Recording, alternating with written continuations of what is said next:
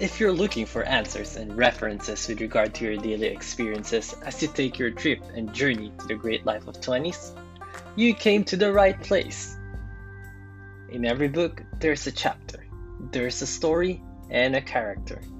Characters who are willing to share their experiences in their life as 20s, stories wherein you can relate, understand, and grasp the ideals and wonders of this generation. And finally, a chapter where everyone can write their own unique story. My name is Marks Medina, and welcome to Chapter 20s.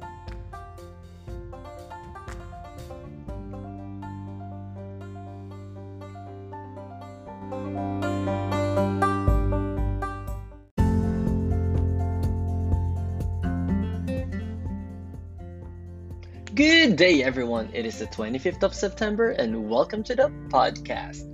Today, we are going to discuss 3 important skills that we need to master in our 20s. And that is how to create, develop, and maintain relationships. Have you ever heard of the saying that in life, it's not always what you know, but most of the time, it's who you know? Well, we are in the age where having good relationships is a must. May it be for personal or for work, it is always healthy to have positive relationship with the people around you. Let's face it, when you have better connection with the people around you, it gives you a higher chance of surviving and moving up. Having good relationship with your friends and family will help you build that core support in your life. And that whatever happens, you know that you have people to run to during uncertain times. And of course, having a good connection with the people in your workplace will give you that sense of comfort and at the same time leverage. Also, we have to remember that at the end of the day, it is not enough to just create and build relationships with people. You need to learn how to maintain them. I remember my mom telling me about how you will go back to your high school and college friends when you get older. She told me that there's a different sense of happiness that she gets from them. And I didn't quite get it, so I asked her to expound. She told me that you get different kinds of happiness from different people in your life, and you don't need to be old to know this.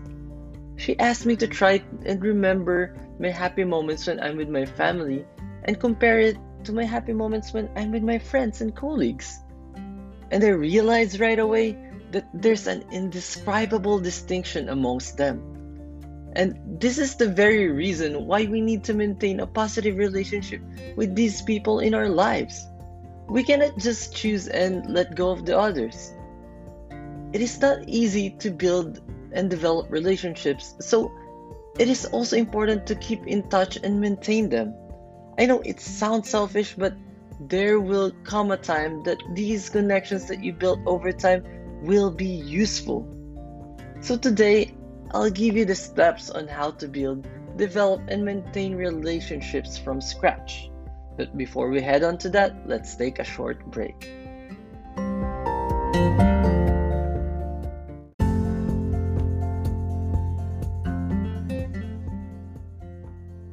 If there's a skill that I have developed most throughout my career as a marketing and sales professional, it is the relationship building skills. I learned how to assess, approach, and use it to benefit all the people involved in the process. And this step-by-step process that I'm going to discuss today can be used not only for work, but also for personal relationships. So let's head on to step number 1. Observe and know why. Well, it is not the best idea to jump into a conversation with someone blindly, especially if your goal is to build rapport with them. You need to observe first. Ask yourself the basic questions. Is it the best time and place to make a conversation? Is he or she in a good mood? What is your first impression of the person? Or is there anything genuinely interesting about that person that you can talk about? Maybe the person's clothes, watch, or maybe what the person is drinking as of the moment. Is there anything common between the both of you? Because knowing this before you jump into conversation will give you a leverage and control of the situation. Also, it is important to know your why. Why do you want to converse with a person? What is your end goal? Do you just want the person to be your friend? Do you see them as an asset for your future endeavors? The why part is very important because when you know your purpose, it will be easier for you to position yourself and know which foot to put forward. Of course, you would use different approaches depending on your goal. I imagine that your choice of words would be different if you're approaching a friend, client, or your boss. Always remember to observe and know your why first. Now, we can move on to step number 2. Probing and listening. The main purpose of this step is for you to learn more about them and make them comfortable talking to you. This step will clarify your initial observations, and the person will either justify or invalidate your whys. Well, we were raised to be natural listeners anyway. From the moment we were born, we listened until we learned how to speak. When we were at school, only the teachers can speak unless they allow you to do so, right? So, it is very refreshing for any individual to be given the chance to speak and be heard. This will make them feel comfortable and good about you. Now, step number 3. Share. Now that you've given him or her the chance to talk and say what's on their mind, now it's time for you to share and use the information that the person gave you during the time he or she was telling a story. Try your best to create a bridge and suggest similarities. You need to have the presence of mind and attentiveness. You cannot just passively listen. You need to absorb and digest the information, because from all the questions that you threw and the answer that the person conveyed, there must be at least one experience or story that you can relate to, right? This bridge that you're building will be the foundation of your relationship and will be the initial base of your preceding conversations. Okay, so once we're done with this, we can proceed to number 4. In my opinion and personal experience, this is the hardest step in the process. Investing time. This won't be a problem if you really like the person and you're committed to put time and effort to build a good relationship with him or her. The hard part comes in when you're doing it for work, like spending time with arrogant clients or people you don't really like. But remember, the more time you invest in a person, the more serious they perceive you to be. And the reason why I word it as investment is because this is something that goes along with time. It is not a result that you can see or measure in hours or days. It might take months or years before you can harvest what you planted. And the longer you build the relationship, the deeper the roots of your investment will reach. And just like the old strong tree, only extreme storms or catastrophes can bring it down. Now, those 4 steps alone might be a little overwhelming to hear, but I'm pretty sure it's something that anyone can do. And just before I continue to discuss the next steps, let's take a short break.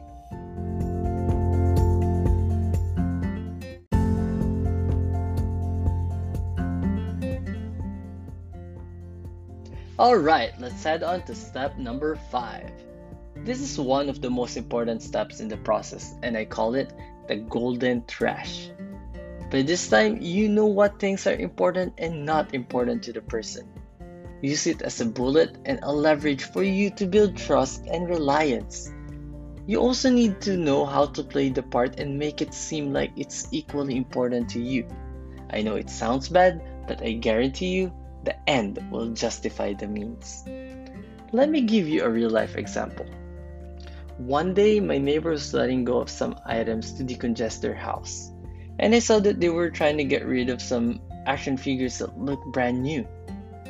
So, as I was browsing into it, I saw a Stephen Curry action figure. I immediately remembered one of my clients because I know that he is a huge fan. I asked my neighbor if I can have that piece, and fortunately, they gave it to me. So the following day, I visited a client and told him that I have something for him. Now, this is where playing the part comes in. All I had to do was to put in a little extra emotion in the storytelling to give more impact to the situation. I told him that when I saw the action figure, I remembered him and immediately grabbed it because I know he likes the player very much. The very thought of me remembering him and giving him a small gift made him very happy. Of course, he's rich, he owns a business, and he can buy pretty much whatever he wants. So it's not about the monetary value of the item. It made him realize that I was paying attention to the stories and the conversations we had in the past. And this little gesture that I made, it resulted to millions of dollars worth of contracts. Up to now, that action figure is still in his office, and I'm pretty sure that every time he looks at it, he'll remember me as his account manager, and most importantly, quote unquote, as a friend. Well, like the old saying goes, one man's trash is another man's treasure. Now let's head on to step number 6. Reap what you sow. For any kind of relationship to work out, it needs to be two-way. It needs to be giving and receiving. Now that you've given the person your time and effort and quote unquote golden trash, it's time for you to get something in return. Again, it sounds bad, but it is necessary to build a healthy relationship. You need to ask for favors from time to time, just so he wouldn't feel so much indebted to you. Last, but also one of the most important thing, number 7, maintaining the relationship. With all the time and effort you put into building it, it will be such a waste if it all goes down the drain just because you guys haven't been in touch for a long time. What you should do is to create a list of friends and visit it from time to time. Just take a few moments to text or call them and ask how they're doing. This will help maintain all your connections, and who knows, that text might bring you something good. And those are the steps on how to create, develop, and maintain relationships. In the process, I'm pretty sure that you will mix, omit, or even add some steps, but just remember, relationship building is a skill that anyone can hone and master.